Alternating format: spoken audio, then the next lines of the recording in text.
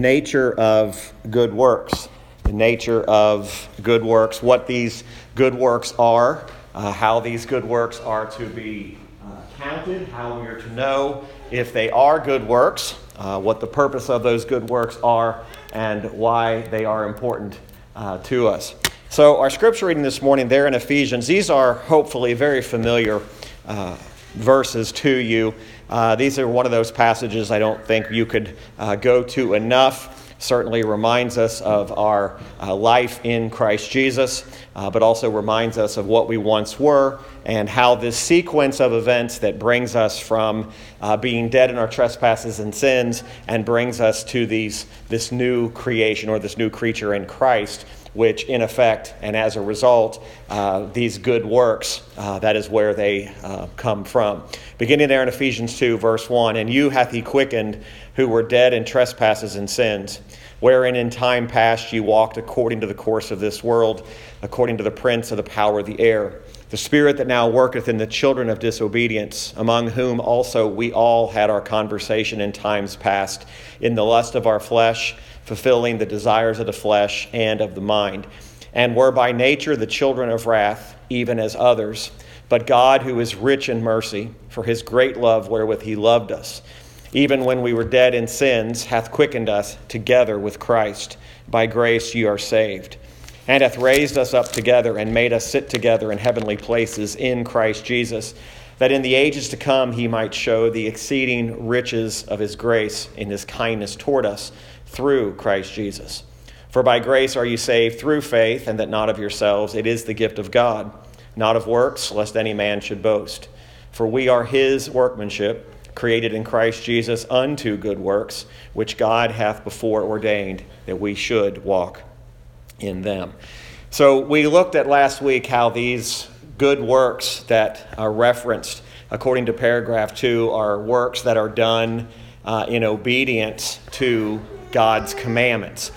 We determined already that these works are not or do not produce salvation. They don't produce conversion. They don't make us alive. They don't quicken us. It says God does that. But we do know that it's the fruit and the evidence of a redeemed, converted soul. So these good works are done in obedience, which is very important to understand that unless a man or a woman has been converted, it is impossible for them to obey the good works that God commands. Good works do not stand on their own merit. Those good works stand on the merit of Christ and what Christ has done. We looked at in that paragraph how they are the fruits and the evidences of a true and lively faith. And by them, believers manifest those things we looked at: thankfulness, strengthens our assurance, edifies the brethren, adorns the profession of the gospel, stops the mouths of adversaries, and glorifies God. And we looked at those last week and how very important those are. So when we look at all the scripture references, we referenced most of those verses last week. The only two we didn't get to are Ephesians 2, verse 10, and Romans 6:22. And of course, we read Ephesians 2 this morning. So we are primarily dealing with today about the Christ-centeredness or the God-centeredness of these good works. These good works are always centered on Christ. These good works are always a result of a converted life. There are many today who are doing all they can to try to earn these merits. There are many in the church today who are going about getting involved in every good work that they can. They may never tell you that they think this is bringing any sort of merit to their account, but I would say it happens more than you would care to know. Even in the subconscious level, mankind believes that by doing these good works, that they are somehow helping God, or they are somehow adding to their ledger, to their account. Paul in Ephesians 2 pretty much destroys that idea. The idea that he even says that we all had our times past. You'll notice that all had our conversation in times past of the lust of our flesh. The man here today who says, "I never lived in the lust of my flesh," is a liar. The one who says, I never desired the lust of the flesh, and I certainly never fulfilled the lust of the flesh. I have always been this spiritually minded individual who was always determined to do what God wanted me to do, and it wasn't God that came seeking after me. It was I that went seeking after God. And again, I would say, you greatly misunderstand, or you're a liar. These things are the workmanship of God. That's why this new life that is found in Christ Jesus that Paul writes about in Ephesians 2, he says even there, we were by nature the children of wrath, even as others. A child of wrath is the enemy of God. A child of wrath is one who has no rights to stand where he or she is standing, that they are under the wrath and the condemnation of God. And yet Paul says, but God. And we love those two words, but God, who is rich in mercy. Paul is definitively declaring the time when everything changed. What once was is now no longer. What once was your desires to fulfill the lust of your flesh, that now has been removed. Now, it doesn't mean that we're going to be sinless, but it certainly means that a change took place. I'm afraid too many people have presented the gospel as something that doesn't really demonstrate a real change. It's been watered down to a prayer and a commitment. And as long as I pray, I commit, I sign a membership card. After I've been baptized, I'm all good with God. I pronounce to others, I'm saved, I'm converted, I'm in the family of God. And yet they live year after year, day after day, and there's never evidence of a changed life. It is impossible to be changed by the grace of God and not have a changed life. Now, all lives may not look exactly the same, but there's going to be a change. As Paul wrote there, and he's talking about those last couple of phrases in paragraph 2, not after the glorify God, whose workmanship they are. That's a reference to these good works and to the people who do them, created in Christ Jesus thereunto, that having their fruit unto holiness, they may have the end, eternal life. So this is a very important concept. So we learned last week, as far as an overview, that paragraph 2 teaches us that good works are not the basis of salvation, as we studied actually in chapter 11 of the confession, but the result and the evidence of salvation. But good works are absolutely critical and important to show that someone's faith is genuine. So that was where we started. We dealt last week primarily with James chapter 2 and the concept of faith without works is dead. And we saw that good works are the fruit and evidence of a true and living faith. Good works bring many blessings to believers. That's the two areas we covered. And then today we're primarily dealing with good works are God-centered, or we might say Christ-centered acts. Okay? So these good works have their origin in Christ Jesus and are prepared by God for them. Here's one of the astounding truths. You don't choose your good works. These good works are created in you. This completely does away with the idea of trying to sign up for good works. Churches are very well known for their sign-up sheets. And their sign-up sheets are very well known because they're presented as ministry opportunities. And I'm not telling you there's anything wrong with that. I'm not telling you there's anything wrong with people serving in the church and serving in the building and serving in various capacities. We're supposed to be doing that. But remember that the workmanship and the works that God is talking about, these Christ-centered acts, these are the works that God prepares in us. He is the one that is equipping us to do these things. Now, of course, there's going to be a change of heart towards things. There's got to be a change of mind towards our own lust.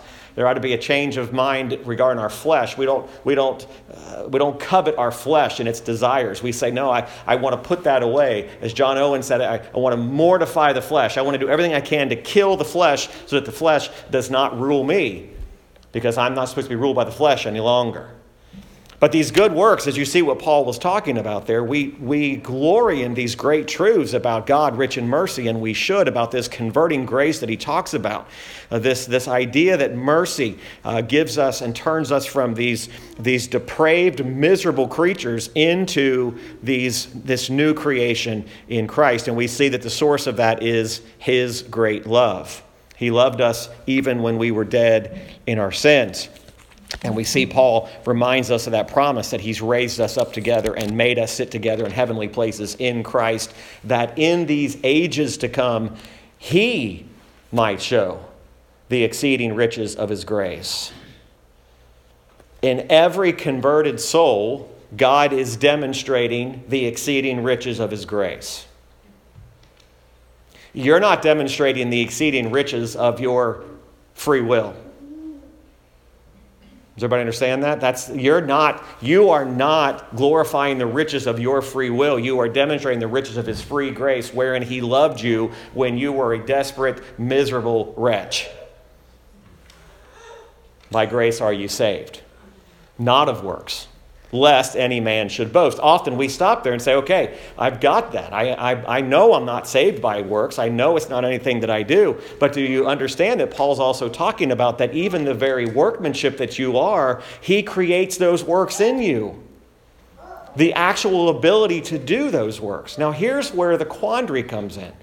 We confuse what man does in the world and we call an unbeliever's works good. Now, they might have a positive effect on society. But those are not the good works that the Bible's talking about. It is impossible for a non-believer to do a good work. Now, they may do something charitable. They may do something nice. But this idea that we think God just looks and says, okay, anytime somebody does something good for someone else, that's a good work. That's not what the Bible teaches at all. But rather, he is saying that only the believer can actually produce these good works because these works are the result of the workmanship in which Christ has done in our lives. Now again, when you continue down this path of moving away from man-centered theology into Christ-centered theology, it is often a very bumpy road.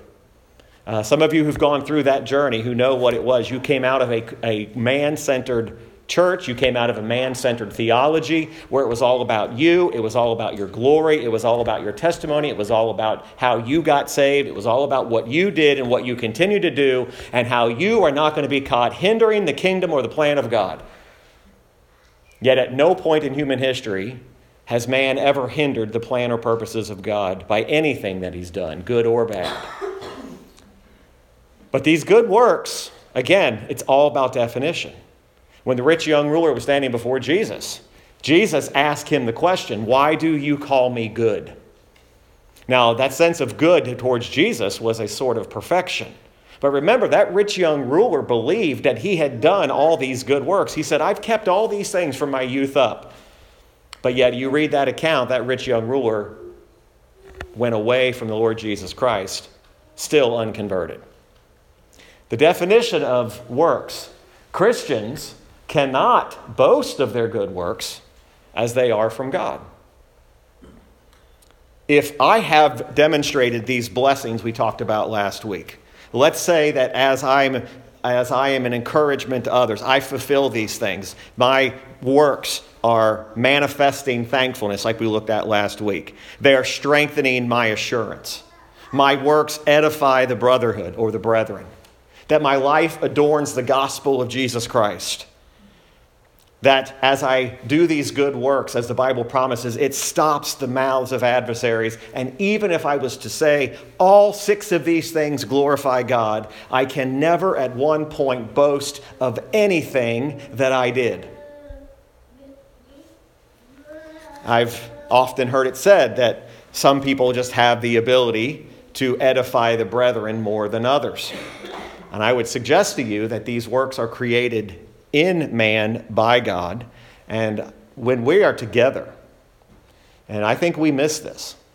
I think one of the saddest commentaries on the state of the church today is not a love for doctrine. I think there's churches that love doctrine. I think this church loves doctrine. And praise God, this was a direct answer to my prayer years ago that we would raise up a church. God would raise up a church here that as we raise together and we walk together and we love together, that it would be a church that loves doctrine and is hungry and thirsty for the Word of God. And it's amazing to see that happen. But do you realize that one of the great privileges we have is even what we're doing today, the fact that we actually get to come together and learn these truths together. This should be edifying to you. And you say, wait a minute, I'm just sitting here. Shouldn't I do something? You've done more than you think you've done.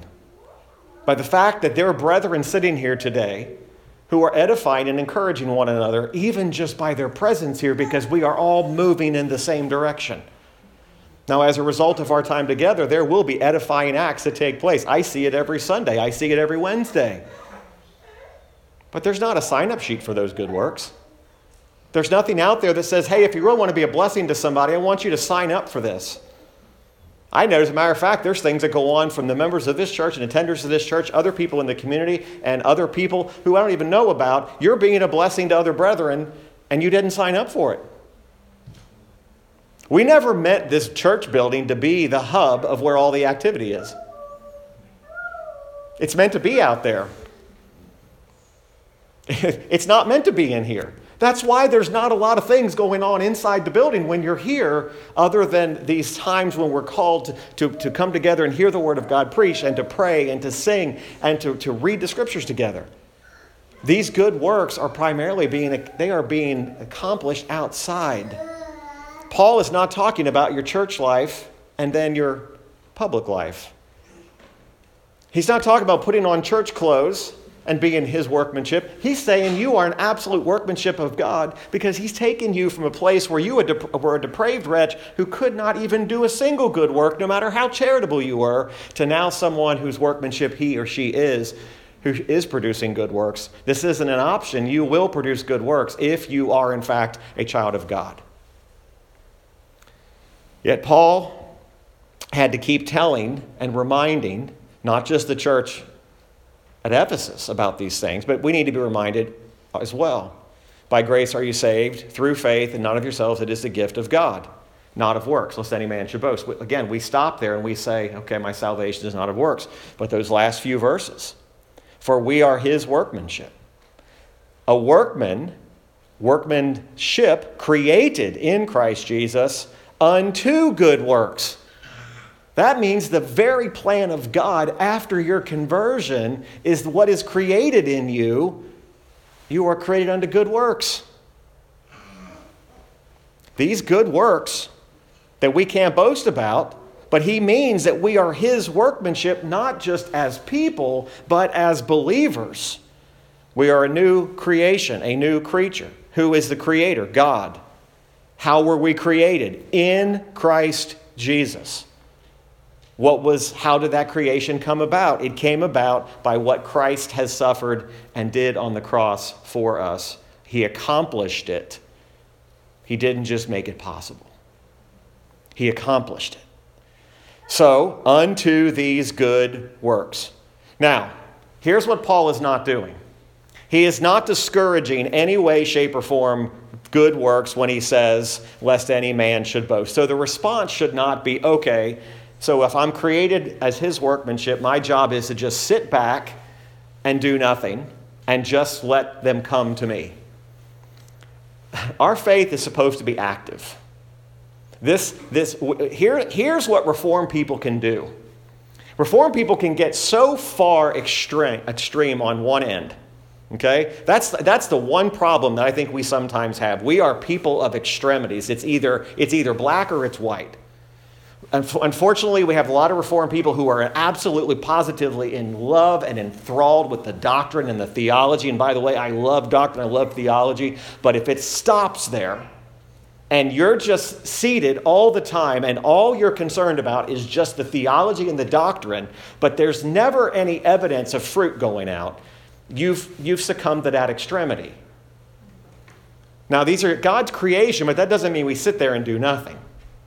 We ought to be looking and actively seeing the opportunities to do those things, those 7 things we looked at last week. We ought to be looking for ways to reveal our thankfulness. We ought to be looking for ways to strengthen our assurance. If I wake up tomorrow and I'm struggling with my assurance, I don't just sit there and say, well, God will just give me more assurance. Actively seek more assurance. Where's the greatest place that you go to strengthen your assurance? Get in the Word of God. Yes, you might have to get out of that theology for a while. You might not have to study. You may want to move away from the doctrines of grace, the deep study of those doctrines, which is as important as they are. You might need to move away from the theological part and move into the practical part of assurance. You might find a way to edify a brother or sister in Christ. I have never met a Christian who says, I don't need an edification. I've never met one true believer who's ever said that. Find ways to edify the brother. Adorn the gospel. Now, this is actual reality that the gospel of Jesus Christ we adorn. It's to put on this garment. Of course, I'm not talking about your gospel robe that you go pull out of your closet and say, okay, I'm going to adorn the gospel. It's living out the gospel in your everyday life. It's not just making the assumption that I'm just going to go out the door and everybody's going to know, look, I'm adorning the gospel.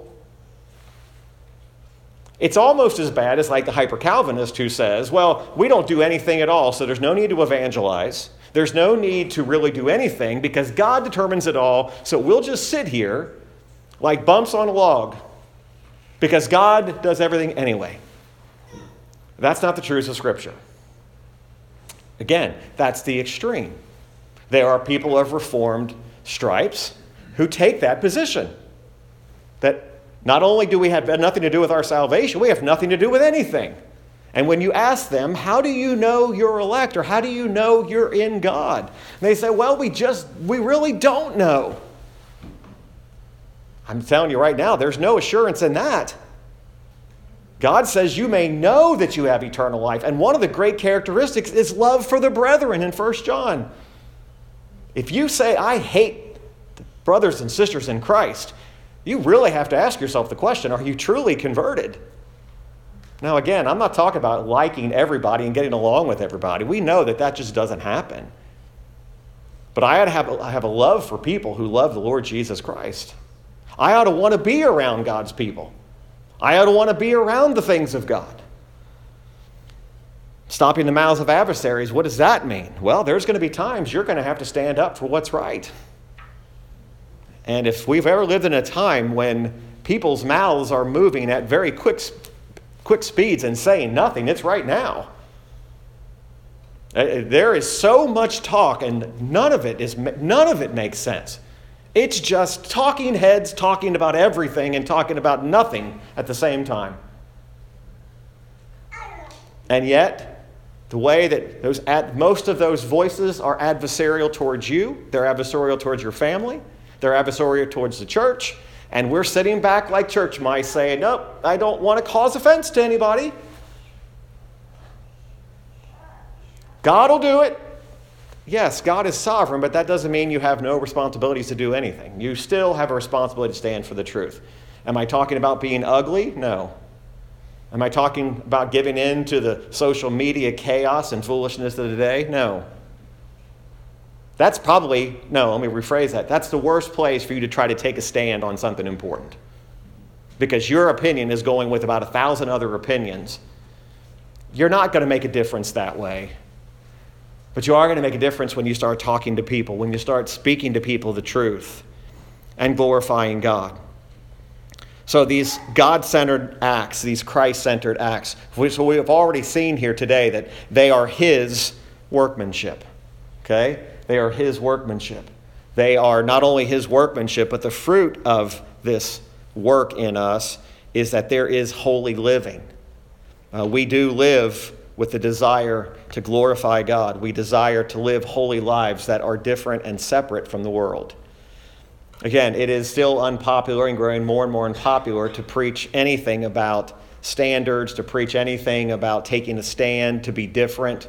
And everybody labels everything legalism. Most people who use the word legalism don't even know what the word means. It's just they think anytime you tell me what to do, you're a legalist. Okay, well, you don't understand Scripture then. Because the Bible is filled with things we're told to do, whether we like it or not. I heard R.C. Sproul say this past week, he said, there are some things in the Bible that you will absolutely despise, and you're going to have to ask God to help you get over it. And I'm like, thank you, that's right, that hits it right on the head. Because there are things in Scripture I still look at today and I say, I don't like what this means for me. This means it's putting its finger on something in my life that's a problem that I just don't want to give up. And usually it relates to holy living. It relates to something that I should have mortified and killed a long time ago. You see, there's always going to be that flesh that's going to rise up and is going to try to counteract the good works that we're doing. If you think you just get up tomorrow and you're just going to be this ball of holy sunshine, that just everywhere you go, you just shine the light everywhere. And everybody just says, oh my word, look at them. They shine brighter than the sun that's out there today. They just walk in a room and you can just see the gospel all over them. It doesn't work that way. An unconverted world is not seeing the gospel sunshine and your aura. Sometimes we think, I've got so much God on me every time I go anywhere, people just automatically say, well, there goes someone who's been with Jesus. You know why the disciples were said of them that they had been with Jesus? It's because their outward acts were demonstrating it different that they had been with Jesus, not because they just walked through the towns and they just had this holy aura about them. Holiness actually glorifies God. So when we actually live a life that is true unto the Lord, these things are going to result in these great works. So these are created unto good works, which God hath before ordained that we should walk in them. When did God create and establish these works? Before the foundation of the world, the same time he determined your salvation. So he did not choose you to be saved with no good works. He chose you before the foundation of the world not only to convert you, but create you unto good works and would place those within you. It's a great reminder there. So let's quickly go over to Romans. We're not going to look at this whole passage here, but I do want you to see the reference that the paragraph makes here. Romans 6:22. What Paul is dealing with primarily here in Romans 6 is what I'm going to call a sequence of life. It's the sequence that happens from the time of our conversion until the time from the time we're converted and how it changes our life. Most people would say that Romans 6 is about walking in the newness of life and how that we are supposed to mortify sin. We're supposed to be dead to the flesh. But you'll notice in Romans 6:22, but now being made free from sin and become servants to God, ye have your fruit unto holiness, and the end everlasting life. Now, if you'll notice that the last phrase of paragraph 2 is actually quoted right from Romans 6:22. The last part of paragraph 2, having their fruit unto holiness, they may have the end, eternal life. So Paul is dealing with this freedom now that we have. We're no longer servants or slaves to the lust of the flesh, our sin. Because if we were left in that condition, the end would be spiritual death, right? If you were left in the condition that you were, that would result in spiritual death. But what has happened now is because of that, there's this sequence in the life of believers. They are set free from sin. They become servants of God, have holy fruit in their lives, which includes good works. And the net result is obtaining eternal life. Now, again, they're not earning eternal life, but that is what, at the end of their life, that they will fully realize what eternal life really meant. We possess eternal life now. It is a present possession, but we do not fully realize what that means for us until we step out into eternity.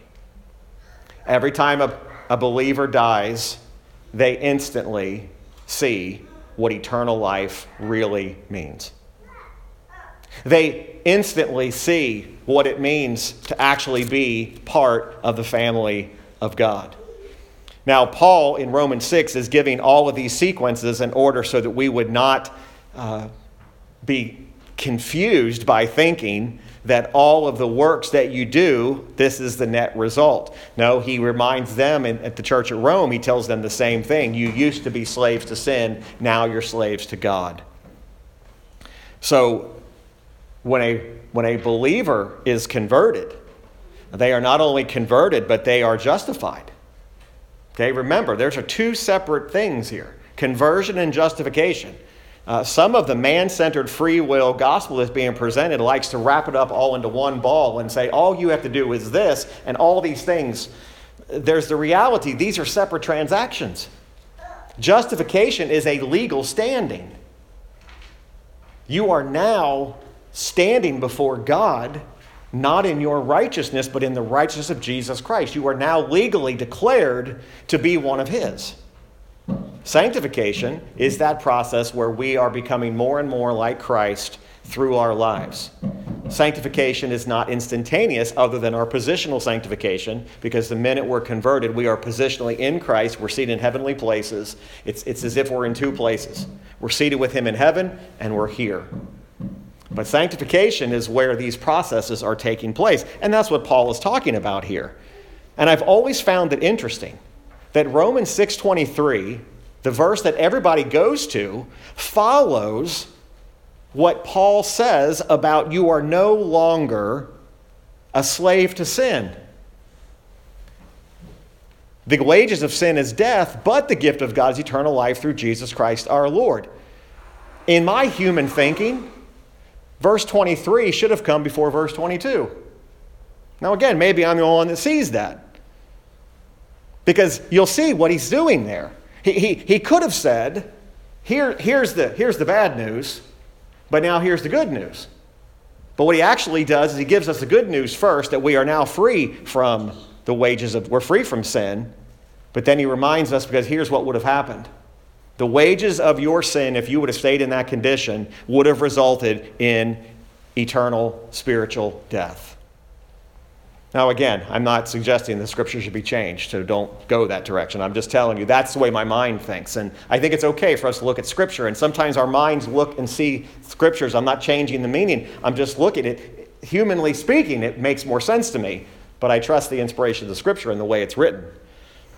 But this end result, this sequence of life, remember, all of our eternal life is a gift to us.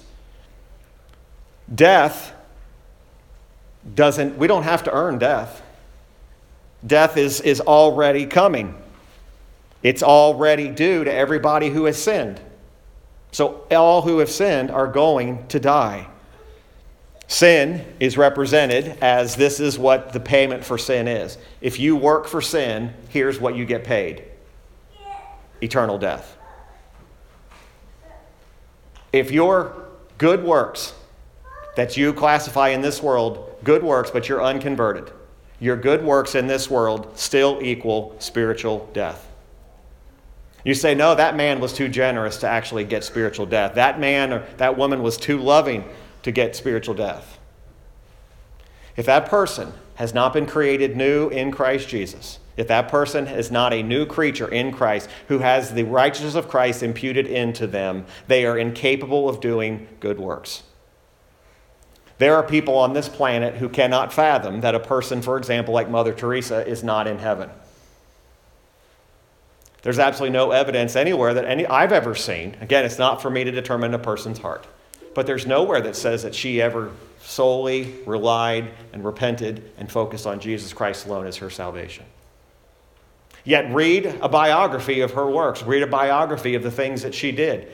Human mind says there's no way that person could not be in heaven today. But look at all the good works they did. The problem is the good works that God recognizes are only good works that are a result of His workmanship that He created in you. This is a truth I never heard all my life. I never saw the reality of what Paul, through inspired Scripture, was trying to tell us. Good works are something that obviously God has to do. So as far as our theology matters or our questions, we're going to primarily look at we're going to look at the second question for the rest of our time today. But those seven manifestations, we've already been dealing with those today. We've talked about thankfulness, about assurance.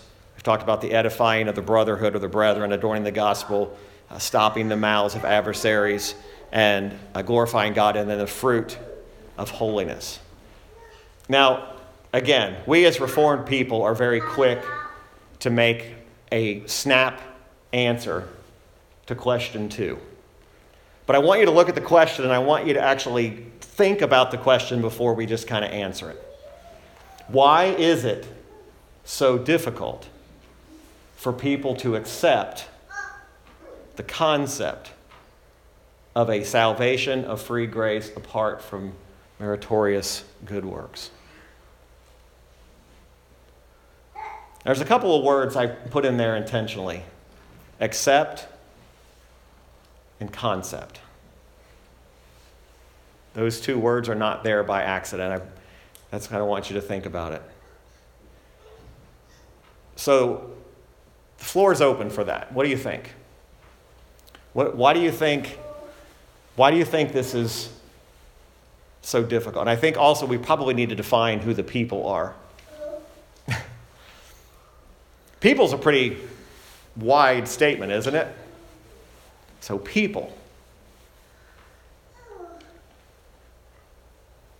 So we might have to look at people from two types of people.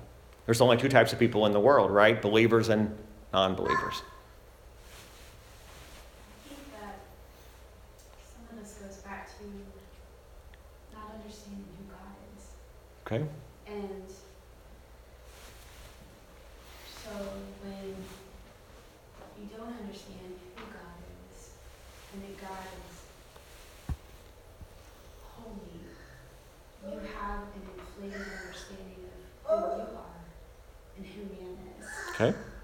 And so that puts you in the wrong place to begin with, Okay. thinking that, well, surely, man almost puts himself on I don't want to say an equal plane with God, but just that complete lack of understanding of the holiness of God. Okay. And there's some sort of ability in man to relate to God, Mm-hmm. and not just that positional difference. Okay. And that lack of understanding. When you don't have that understanding, you're starting completely from the wrong place. Okay.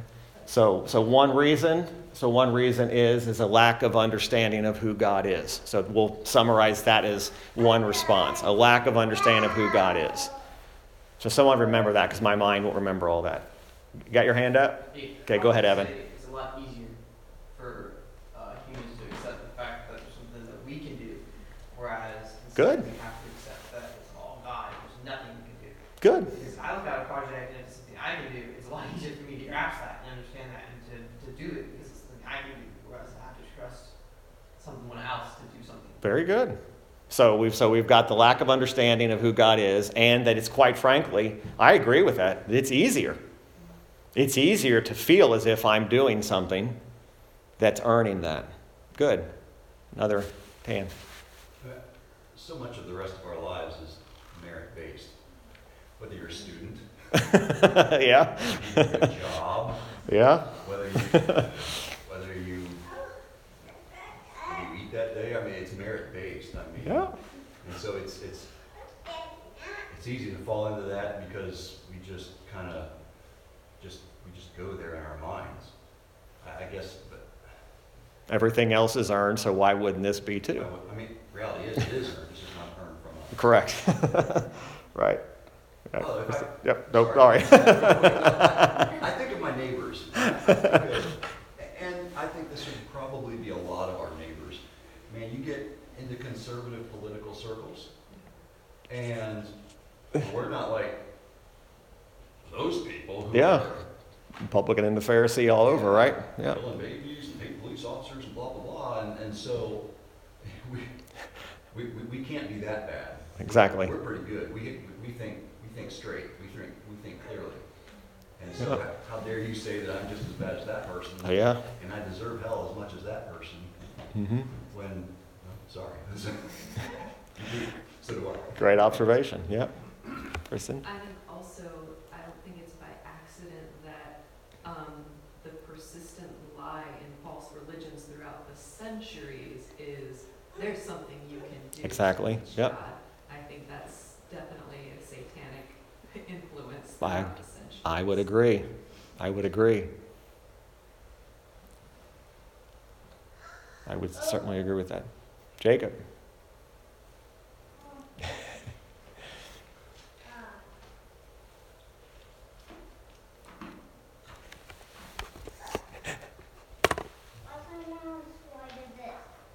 You did that this week? What is that? What's that a picture of? Jonah knows. What is that? The fire, and God talking from the fire, and Moses was saying, Moses was talking to what? God, Yeah. Where was God speaking from? bush. Very good.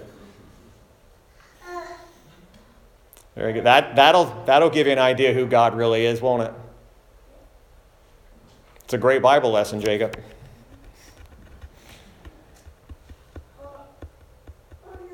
Yeah, it's not going to be long for Jonah's contributing too. He's already ready to contribute. Look at him. He's ready. I got something. All right, any other thoughts?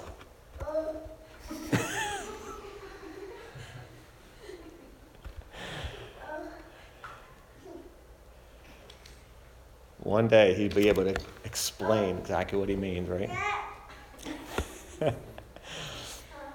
All right, anything else?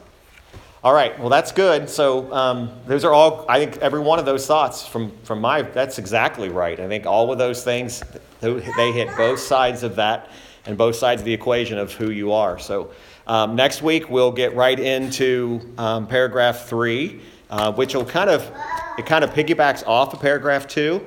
It deals with the actual practice of good works and how these good works do manifest themselves. And that paragraph primarily deals with an actual influence of the Holy Spirit. So we're going to get into that Holy Spirit that makes us, a lot of people, a little bit unnerved because we don't want to be labeled charismatic. Don't talk about the Spirit because we'll be charismatic. No, the Spirit is vital. It is God. So it's important that we understand that. All right, let's go ahead and pray and we'll be dismissed. Father, we thank you for this time we've had this morning in your word. And Lord, thank you just for the great truths that we've gleaned this morning. And again, even though we maybe have seen this passage, especially in Ephesians 2 and Romans 6, we've read it many times in our devotional time. We've read it in scripture reading. We've heard it preached. We've heard it taught in Sunday schools. We've heard it given from other preachers on the internet. We've heard these things, but Lord, may we not let them slip. May we see this great principle of these good works and how we are His workmanship created in Christ Jesus. And Father, we thank you for just the ability to be able to talk about these theological truths. And Lord, thank you for just what you're doing in our minds and our hearts to be able to express these things. I pray you continue to give us a hunger and a thirst for your word, and may Christ truly be glorified in each one of us. And it's in Christ's name I pray. Amen. All right. Thank you.